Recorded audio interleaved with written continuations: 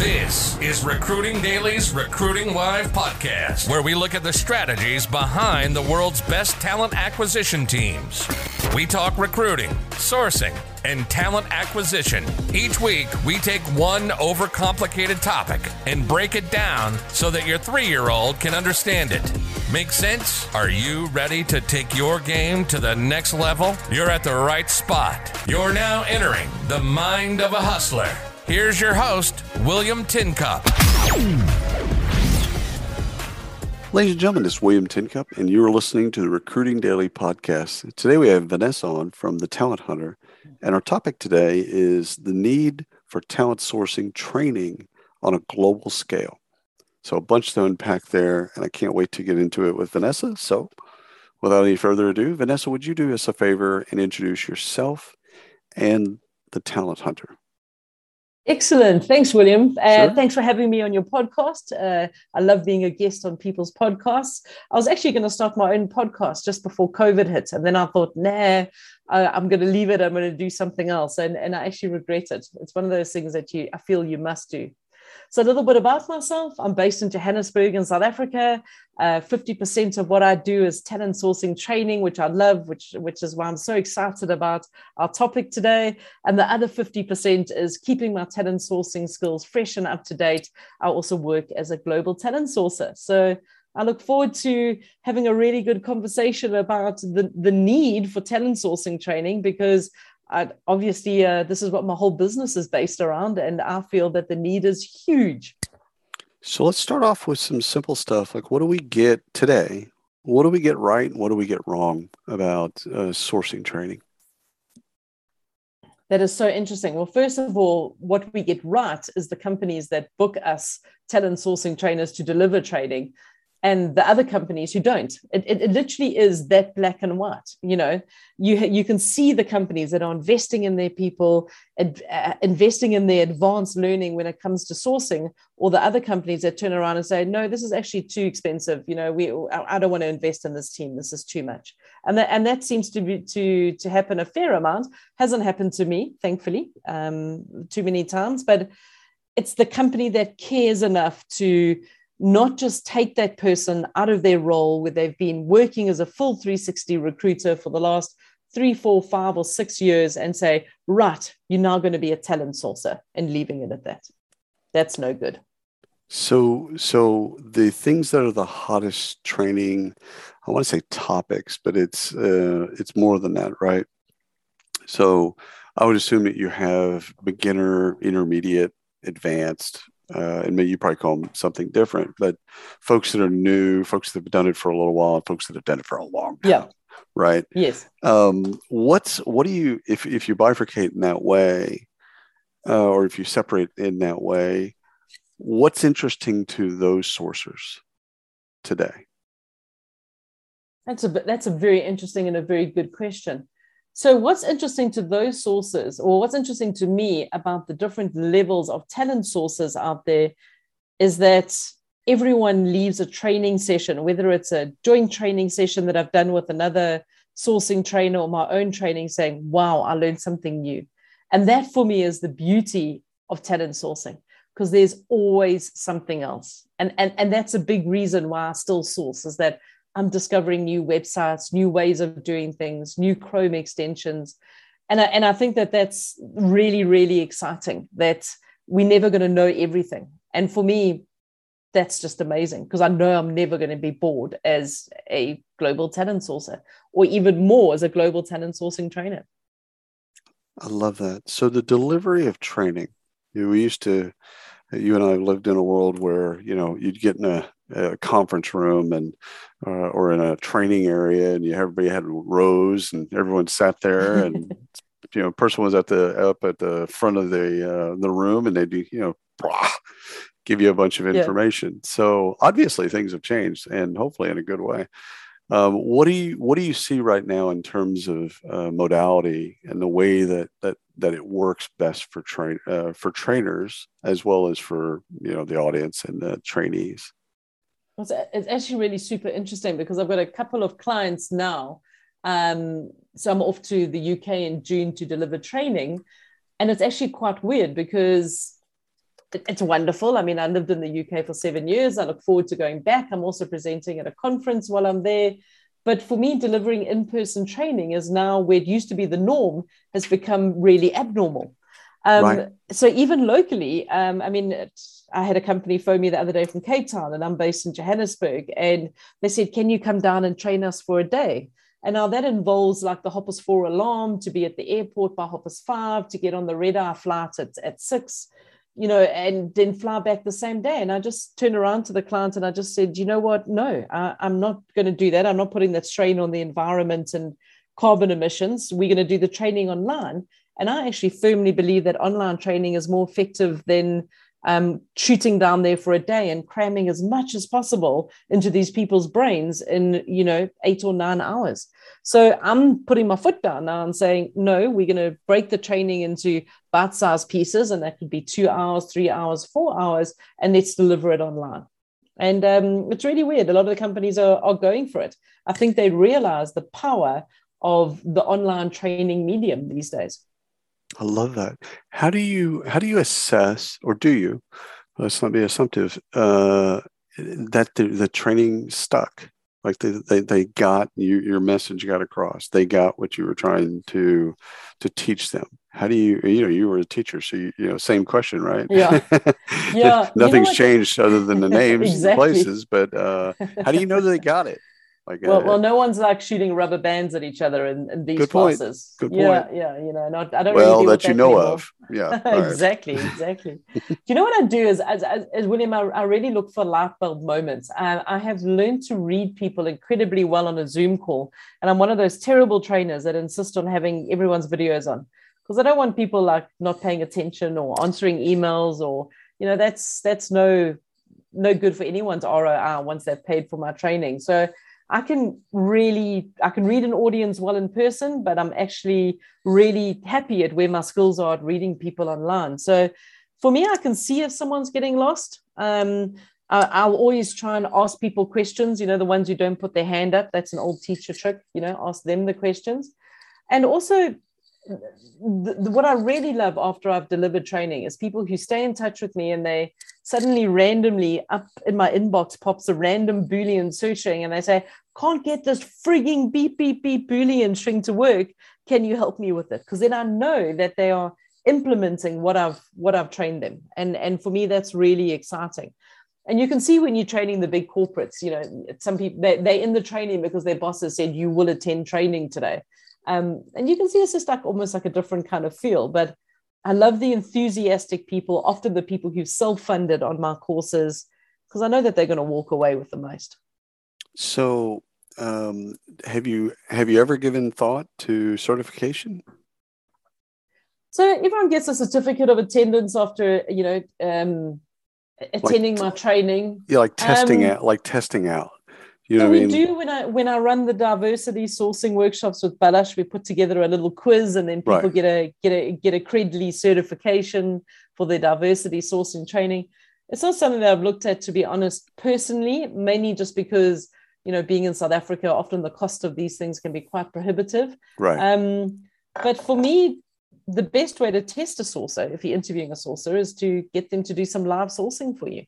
And that for me will always show whether my training has worked or not. And I always end my training sessions with okay, here's a test for everyone. How would you tackle this? Dumb question alert. Would you do that if you were hiring for a sourcer? Absolutely. You'd get them to live source in front of you? Oh, absolutely. Yeah. Let's do a screen share and tell me how you'd go about this. Because for me, it's not, I don't care how people get to their answer when it comes to sourcing, or they get to their short list of candidates. I just love to see how people's brains work. And I think that that's fascinating. I haven't heard as much about that. A lot of the screening and, skills and assessments and all the stuff, it focuses on other things. And I haven't heard as much about, it doesn't matter if they use Sourcewell or Seekout or Gem or whatever Hire Easy, like whatever they use, it's can they do it, and can they do it in front of you with the real pressure of exactly we're about to be in battle, to find this talent globally. Can you say you can do it? It looks like it looks like you can do it. All right, show me that you can do it. Yeah. No, absolutely. And you mentioned all of those tools, and they're fabulous. I mean, I'm big fans of HireEasy and Sourcewell, and I have access to all these amazing tools, including C-Card, amazing hiring. It's just one of the perks of doing what I do. And I suppose, maybe to get the imposter syndrome kicking in here, but being part of the global sourcing community. But I still love it when people go to Google or they go to Bing and they write me an old school Boolean search string, because then I know that whichever company I'm screening them for, or, maybe my company, I don't need to worry about spending a fortune on softwares. They've got the basics and they're just going to make it happen. For me, it's almost like me as a talent sourcing trainer, and it goes back to, my days of being a primary school teacher, is that you are empowering people to believe that they can do the sourcing without all of these expensive tools. You're almost unlocking that box that lets their creativity run wild. I always say in my training, you're not Rolf, you're not going to break the internet. Go and do whatever you need to do to find whatever you are looking for. And I think that is the real key with the sources. They're not going to give up. They're tenacious, they're curious, and they're going to do it quicker and in a more cheaper, cost-effective way than anyone else. And that's what I would be looking for, to be honest. So the expectations that your employers, the corporates have, and candidates, or the people that you're teaching. So we'll say students and the school, because you're coming in and you're basically managing expectations from both sides. What are realistic expectations for training? So what should they expect? Because what I'm thinking about is the backdrop of the talent, the perceived talent shortage that we have, right? Yeah. If we think about it globally, there's really not a talent shortage, or it's less than what we think it is. But I deal with clients all the time, and sometimes they have just crazy expectations. Like, okay, you're going to take one course, and then all of a sudden they'll be able to source in an hour. Yeah. Like, okay, that's not going to happen. Or the opposite. You train somebody and they think, okay, now I'll be able to get, another job or a different job, etc. So like, what are the expectations? What should the expectations be realistically for trainers, and the expectations for their clients and the folks that they train?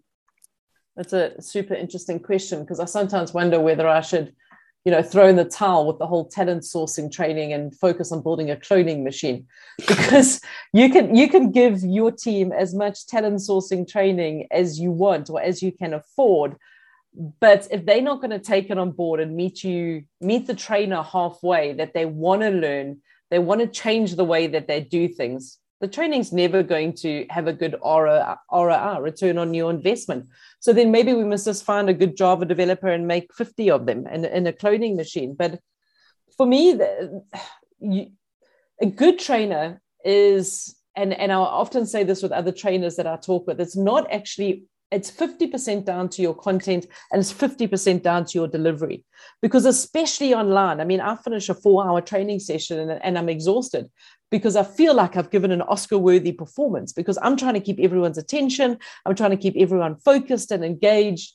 So the expectation comes in is that find the best trainer out there. And there's a lot of good, talent sourcing trainers out there. Find the best match for your team, but also motivate your team to go and, get rid of a LinkedIn recruiter license, to maybe drop down to less softwares. If you don't kind of really encourage them and almost maybe incentivize them to do things differently, they're never going to do it. So for me, the frustrating thing is that I can see that I deliver training and, 2 months later, someone contacts me and says, hey, I'm really battling to find a product manager with design experience. And I'm like, where have you looked? And they turn around and say LinkedIn. And I'm like, well, that's what you were doing before the training. What about all of the other things that I taught you?